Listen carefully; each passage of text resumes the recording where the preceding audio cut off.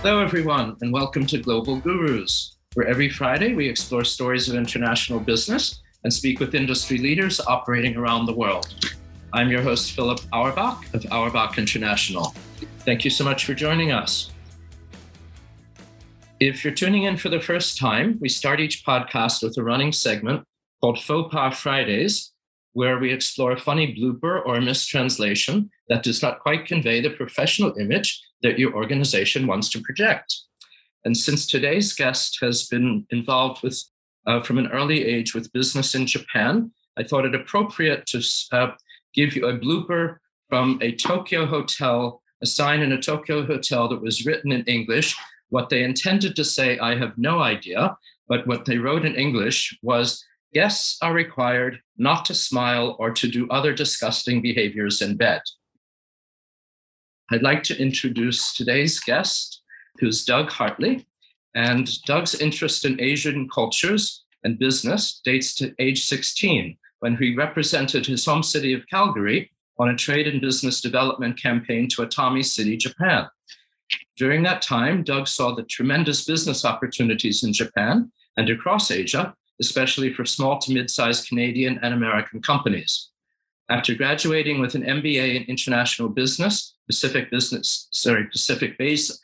Studies, in addition to 10 years of residential and executive level business experience across Asia, Doug returned to Canada to form Focus Asia Marketing. Focus Asia guides small to mid-sized companies to successfully enter Asian markets. The company provides services such as country market research, best fit prospect identification, introductions, and meeting facilitation. Doug is a strong advocate for companies to become well-prepared and educated in the cross-cultural differences and business practices between North America and Asia. Doug is married and has 2 children, both attending the University of Calgary. So welcome, Doug. Delighted that you are with us. Well, thank you very much, Philip. It's good to be here. Thank you. So before we plunge in deeply, perhaps you could tell us a bit about your background and how you grew up and how you gained your global experience. Well, I was born and raised here in Calgary, Alberta, which is right next up to the Rocky Mountains in Western Canada. Most of my family members did very well in business, well educated, quite worldly in that respect. And I was able to start to experience international, especially Asian experiences at a young age, like as you indicated, like when I was around 16, and going over to Japan, and what that made a tremendous difference in that I could see how different the Asian cultures were in compared to the North American culture. I had visited the U.S. from Canada, but our cultures are pretty close. So there wasn't that much of a drastic difference. And it really hit home to me how important culture was and the mindset of culture was in any kind of dealing, whether that be in business dealings or as a tourist or whatever. Like as you opened with the sign that says "No smiling in bed," I had to kind of chuckle at that. So yeah, I can see that definitely for sure. And I'll tell you from right off the get-go, I made a whole pile of goofy cultural mistakes, but that's how we learn. But I had no idea of that culture whatsoever. But when I landed in Tokyo, brand new. A rude awakening, but nevertheless, very, very rewarding. Perhaps you could share with us some of the goofy cultural mistakes that you made at a younger age, and then perhaps some from an older age, your more experienced self. Okay. During that trip, we wanted to make a group photograph of all of us, those of us from Canada and the Japanese who were kind of like helping us on our trip over there. So it was a group photograph, and so everyone was nice and ready and everything like this. And I was taking the picture, and I wanted them, I wanted to say cheese, to get everybody to smile. Right? But I didn't know the Japanese word for cheese. However, I learned from my English Japanese phrase book that the word for toilet was benjo, like not banjo, but benjo. So I said, okay, everybody, benjo. And I got this kind of stupid look from them and a smile. And I took the picture and I thought everything was fine. Well, a couple of days later, one of the Japanese fellows, he came over and he said, Dagarosa-san, excuse me, but do you know what benjo means? I said, well, yes, it means toilet. He says, well, not really. What it means is the effing blah, blah, blah, blah, S hole that you go in. And I thought, oh my God, no wonder I had these crazy looks. Yeah, so I sure learned from that one. And one of the biggest lessons I took away from that was that, is we rely on the English, Japanese, or Korean translate these dictionaries, or even a Google Translate, which we have now. And those are the dictionary definitions. Right. Which is okay, but what you really need to pay attention are what they call the idiomatic differences. Yes. I didn't know that benjo actually meant that effing, hole where we do our daily business. I thought it was toilet. So well, that was a bad one. I learned from that one in a hurry. That's funny. Yeah. Well, by the way, the Japanese word for cheese is chizu. Oh, good. Now you tell me. Okay. An imported word because they don't have it indigenously. So they use the English word for it with the Japanese pronunciation. All right. Good. Hamburger. Yeah. And the other aspect, of course, is that normally when you see pictures of Asians, they don't smile because, smiling is very Western, but well, I know the Russians do this, but the Asians, I think if that you smile, you're trying to hide something. You're suspicious, perhaps. Yeah. So normally, if you see pictures of Asians, they don't smile at all. They don't smile. Yes, and they have to have the very calm and cool demeanor. Yes, from the outside. Yes. That's right. And it's similarly that I learned that if in Korea and in Japanese society, if a foreigner is really, really good in Japanese or Korean, they may impress their English friends, but the Japanese and Koreans, they get a little bit of suspect on that, because, hey, well, maybe he knows a bit too much. Maybe he understands too much, Right. You can't have that. You can't have that. And they think that their language is so difficult and so unique that there's no way any Westerner could possibly get their head around it. Yeah. Well, I think trying to learn these languages on my own, I know it's not easy. It's tough. It is very, very tough. Yes. But I'm sure, there are a lot of foreigners who live in Japan and Korea for many years. And so they, of course, master the language and are more or less native. Yeah. Right. And they know the language beyond just the dictionary definition. Yes, of course. And this is as a plug for our own company, Auerbach International, which does translations into 120 languages at least. This is a very good reason not to rely on Google Translate or pocket translators. They're very good for travel and for very simple phrases. But when you get into anything colloquial, as you were illustrating, or certainly anything technical that can have multiple meanings, they're not good. So that's where professionals come in. That's right. Very true. So perhaps you can talk about, from your business point of view, Focus Asia, on some of the successes you've had and what made them successful. Some of our successes have been with working with companies actually in the natural cosmetics industry here in Calgary and in the U.S.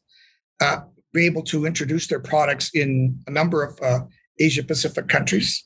And we were able to do that primarily through using a lot of social media and influencers, so that it test the markets as far as whether that particular product was going to be popular or sell well in whatever particular Asian country we were looking at.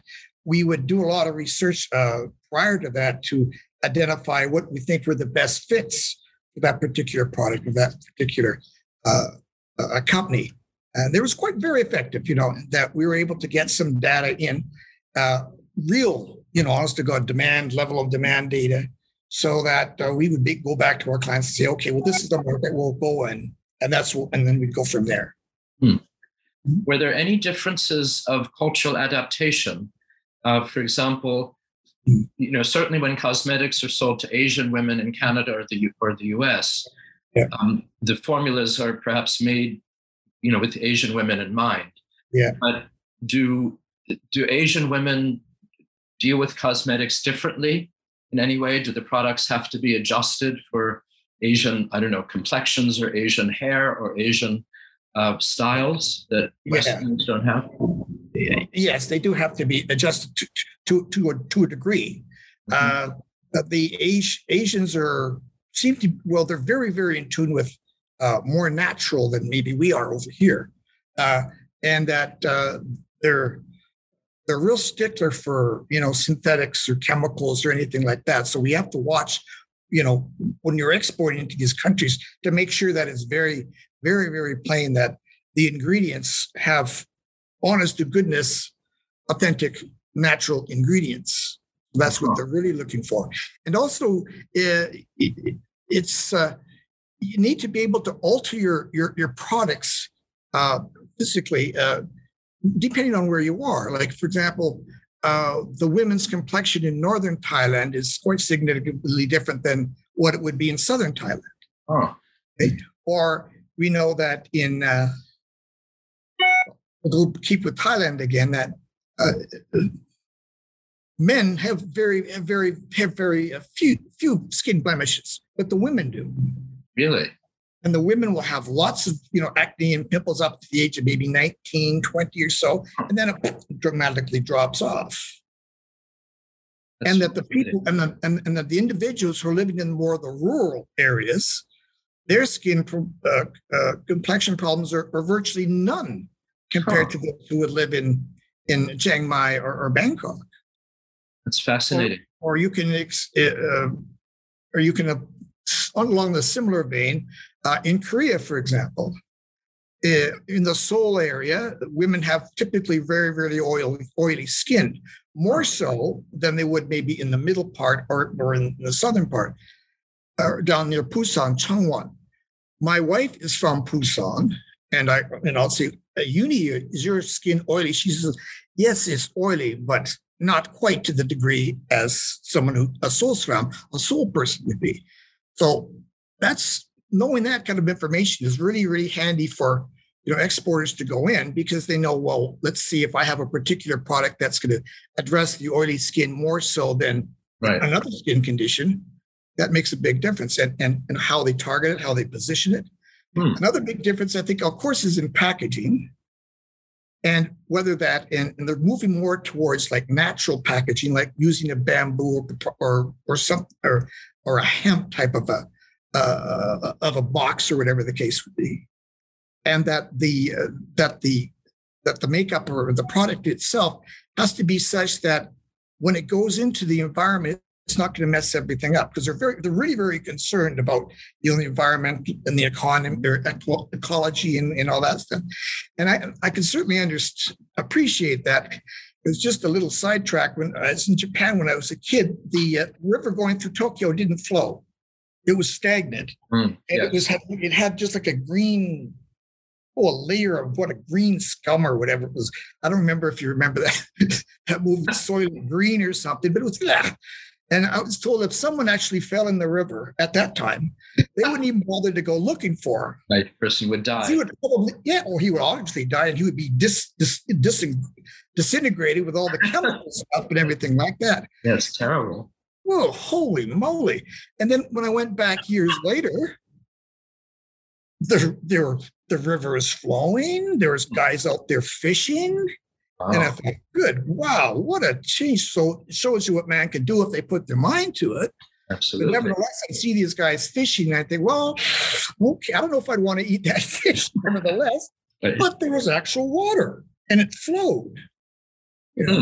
It's actual fluid. So That's fascinating. You call Just out of curiosity with the cosmetics, do you think the differences are functions of like pollution in the cities versus less pollution in the countryside? Or what would cause the oily skin or the pimply, the acne one place and not another? I think it has a lot to do with the air quality, the air quality, the air quality, and the amount of soot and dirt, in the on the grounds, on the roads, and things like that. It also has a lot to do, I think, with the amount of humidity there is too. Isn't the humidity the same nationwide? No, it changes. There's I'd say Vietnam is as humid as maybe Thailand, but then again, it really depends on where you go. I know that in Korea, Busan was much more humid than like Seoul, and it's what 2.5 hours away. It's the same distance from us going from Calgary to our provincial capital in Edmonton. What was it, 2.5, 3 hours away? Right. And there's a big difference there. But environmental factors certainly draw it. And another thing as well is that there's so much exposure now to computer screens that is making an impact on skin as well. Just from the glare of the screens. Oh, that's fascinating. Yeah. Mm-hmm. When I've been in Asia, it's you go from north to south, it's equally as humid and miserable. So I never noticed the differences in the degrees of humidity. And that's fascinating to know. Thank you. Mm-hmm. What about I guess, have you heard of any business blunders? You gave some wonderful examples of the cosmetic industry and the successes they've had. Do you have any stories that you know of when US or Canadian or other foreign companies have entered Asia and really screwed it up? Kind of really screwed it up. Really screwed it up. I can tell you about an incident that I know of with a company that I was worked with that potentially really screwed it up, but we caught it at the last second. That's all right. Mm-hmm. Okay. Yeah, that's great. In Korea, I was working for one of the top manufacturers of excavators, diggers, the tracked ones and the wheeled ones and everything like this. And we had got word from our engineering department, there's this brand new innovation with the engines, especially the spark plugs. And that this innovation, something with the spark plugs, would make the firing of the spark plugs move the piston that much easier, more efficient. Therefore, the engine would have more power and fuel costs would be lower. And so this is a wonderful, great, wonderful thing. So we had lots of markets in the Spanish-speaking countries. So I wrote out the content and I needed it to be translated into Spanish.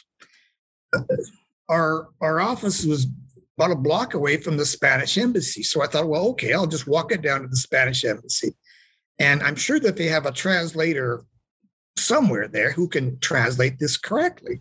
Mm-hmm. So off I go and I give them to them. They said, okay, thank you very much. Thank you very much. And so I come back to pick it up and I said, oh, this is wonderful, wonderful.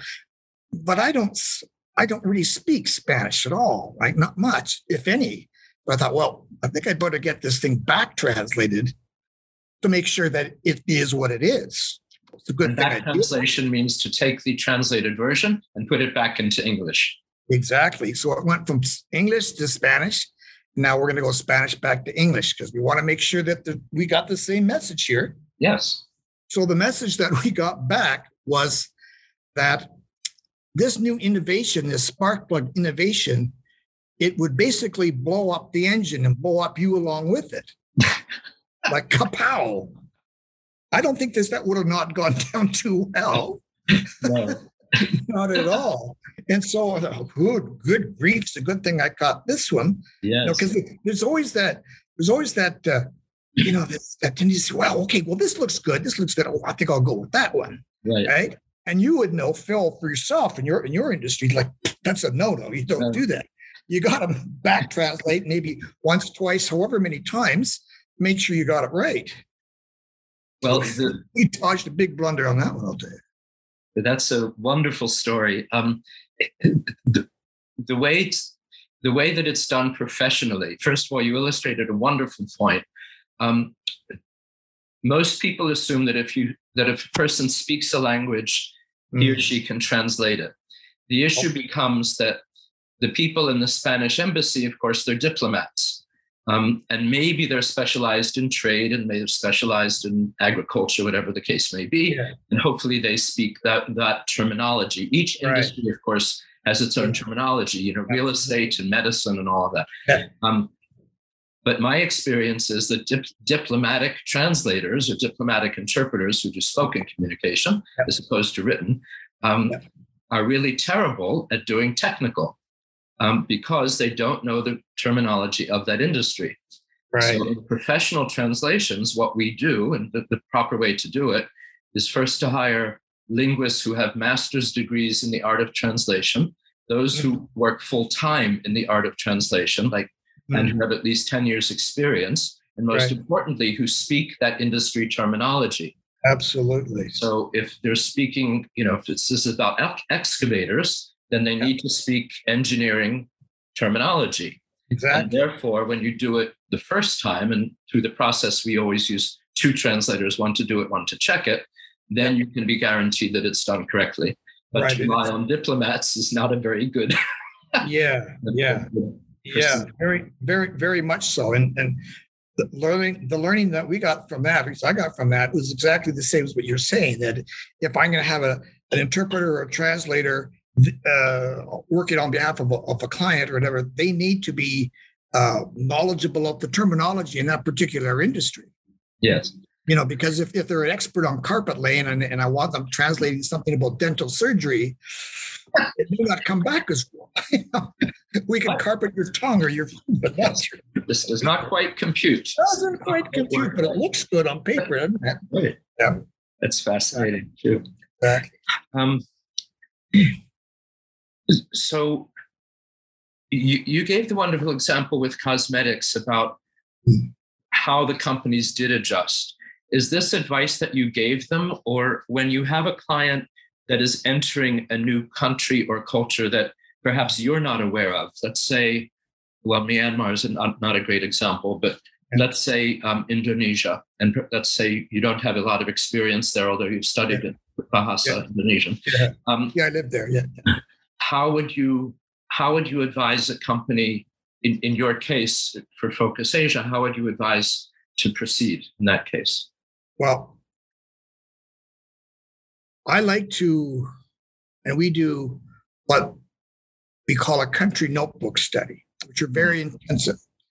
And we look at things from culture to language to economics, demographics, geography, infrastructure, all that stuff. It's actually quite intensive.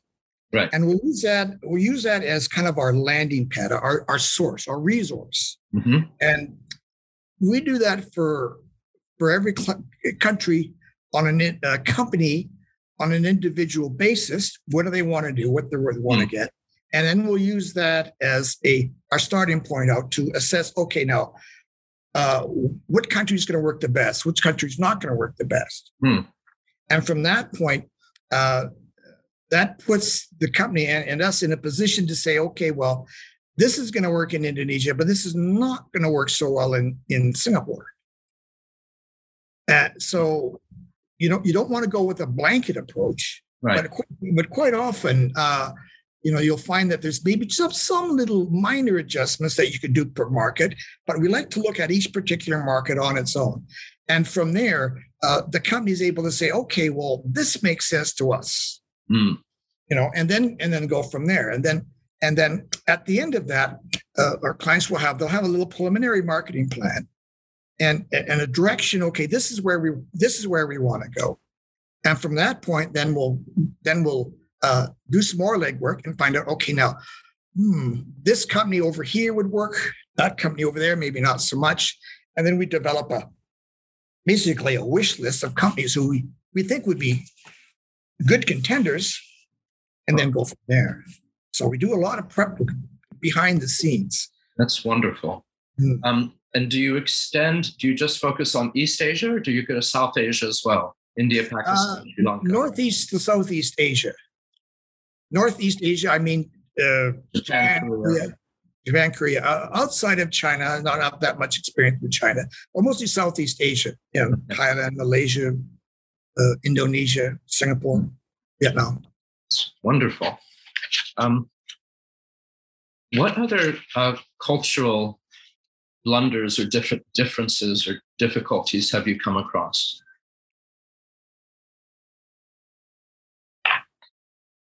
If anything. One of the big ones, I think, is that I came across is that, first of all, the pace of doing business is a lot different. Here in North America, we like right to the point. Mm-hmm. Hi, how are you doing? Okay, let's sit down and let's talk business. Right. In Asia, that's not going to work. You can try it, but it's not going to go very far. Like there, you probably know that old expression that says you can sell to the Japanese easily once, but twice, that's a different matter. That's a whole different kettle of fish. Yes. So one of the challenges, I think, is that for Westerners, we want to go in there thinking that, okay, well, yeah, there's some differences there, but really it's all about the bottom line, isn't it? It's all about the sale. It's all about the profit and everything like that. Well, yes, sure, it's about the profit in these countries or in these cultures, absolutely. But, in Asia, they want to get to know you first. They want to say, okay, if I'm going to do business with this company out of US or Canada, or whatever the case, I want to make sure that I want to do business with these people, that I can trust them. Right. I want to have to, I can slowly build a relationship and I can trust them. And then from there, we can go on from there. Like typically we'll say at minimum, we like to have, at least 2, maybe 3 Zoom meetings with a prospect in Asia, before maybe jumping totally into bed or going wherever the case would be with them. Right. That first meeting, I coach my clients, don't even bring up anything about your product or your company. You mention it, but that's for them to get to know you on a personal basis. Let's know about you. Let's know about Philip. Let's know about his background. He's been to Alameda. Okay, he's Alameda. That's the kind of thing that they want to know, because then they feel more comfortable with you. And it's on the second or the third meeting where then you can say, okay, now I'm going to talk a little bit more about my company or about my service. Because if you rush too quickly, they'll think, hey, well, wait a second here. Maybe they're not quite fair dinkum, right? Mm-hmm. They want to get a feel for it. Very different from here in Canada anyways, that sales is all about getting in there, knocking on the door. Hi, how are you doing? My name is Jeff. Your name is Frank. Okay, we met each other for 5 minutes. Let's get down and talk turkey. Right. Well, first of all, there's not too many turkeys in Asia, I'll tell you that much. But nevertheless, that just doesn't work. Right. It has to be built up, slowly. And another big thing, of course, I'll just maybe add this to a little one, is that it's so important. It's so important to be familiar with just the basics of the different cultures. Philip, you'll know this, absolutely. Yes. I can't count the number of times that I'd see really well-meaning Western companies come in and they haven't really prepared all that much for the cultural differences. And then they wonder, well, how come that didn't quite go as well as we thought it was? It's so important. So important. I was speaking with just a couple of weeks ago with a lady here in Alberta who was one of our former provincial ministers of trade, going back and forth. And she had done a lot of work in Asia, and we were trading war stories. And she said it beautifully. She said, if you don't pay attention to the cultural aspects of dealing with Asia, if you don't do that, you just might as well shut up and go home. Right. It's just that important. Yeah. Very, very true. Very, very important. Do you notice any differences between Canadian and US business styles? Are they pretty much the same? There are some subtle differences, I think. I think we Canadians are a little bit slower to get on track sometimes as the Americans. I think the Americans are a little bit more direct than we Canadians, but we're catching up. Okay. I don't know if that's good or bad that you're No, catching. that's good or bad either. I think Americans are much better at marketing themselves than Canadians. Huh. And American companies, from what my observation is that they're much more open to new markets rather than Canadian companies. Rather than what? Canadian companies. Oh, okay. No, Canadian companies, they're starting to come around now, but in my view, they should have come around to that 40 years ago, but that's another story. Very fascinating. I presume your life is not all business. What do you like to do in your free time? What gets you excited? What gets me excited? Well, I like to play golf, although I'm not very good at it. I like playing it. But you see, we only have a very limited season here. Right. Right? Yes. It's very limited. Although there's some people who play snow golf, and I've never tried that. What is snow golf? Playing golf? Well, that's where you spray paint the ball black, and you hope that you can find it, if you hit it off the tee box. But I think they do that way up north, the northwest territories in the Yukon. Wow. But I'm a golfer. I like to hike in our mountains. Good. And it's so close to here, about maybe 60 minutes, if that. Hanging out with the kids. I'm a big hockey fan. Yeah. It's a heart attack every season, but nevertheless. From the hockey, of course. Oh, yeah. So, I like to golf. And I just like to play racquetball, hike around, spend time with the kids, mow the lawn again and again and again. As long as you can see it when there's no snow over it. Exactly. Then you want to let it grow really, really high, and then you get the neighbor to cut it. That's wonderful. Before we close, is there anything else you'd like to share? Just how important international export trade is to companies of all sizes, and that there's opportunities, out there for all sorts of things, and that when companies make the decision to go international, I'm basically thinking, for me, in my case, in Asia, that they get some guidance. It's and I'm finding that a lot of smaller than medium-sized companies, they'll think, gee, there's this great opportunity over there, but I really don't know how to get started. Because it's a big challenge for them. Yes. And quite often the decision makers will say, wow, I really want to go over there and think, geez, I wonder if my gadget will work. But I know that there's a lot of background research to do, but I don't have the time to do it because I'm too busy putting out fires in Milwaukee or whatever the case would be. Right. And another factor is that quite often they may not have anybody on their staff who's actually got some real Asian experience and or just going over experience, right? International experience, and going over and hanging out in the beaches in Thailand for 2 weeks at a resort is great, but it just doesn't quite cut, Right. It's not exactly international business. Not quite exactly international. Yeah. But there's lots of opportunities out there for companies, provided they get some assistance. And I guess the last point I'd say is that recently I read or heard just that in the next 4 or 5 years, that 66% of the world's middle income families, people, will be living in Asia, in the Asia Pacific. 66%. Ooh, that's a ton of people. And that tells me, or shows the tremendous amount of opportunities that are over there that people can tap into. But if they're going to do it, they got to do it right. They got to do their homework, cross their T's, dot their I's. And then when they do that, the chances of them going in there and doing well are good. It was that they figure that 90 to 95% of Western business failures can be traced back to very simple blunders in etiquette. In etiquette. In etiquette. Huh. Really, really simple. A common one would be like the business cards. Everybody knows that, you're supposed to give the business cards with 2 hands. All right, that's good. But never wants to think, okay, what are you going to do with the business card after you get it? Right. You put it on your left side, or do you put it on the right side of your jacket? You always put it on the left side because it's closer to the heart. It means more sincerity. If you put it on the right side, they think, you don't respect me. How do we know that?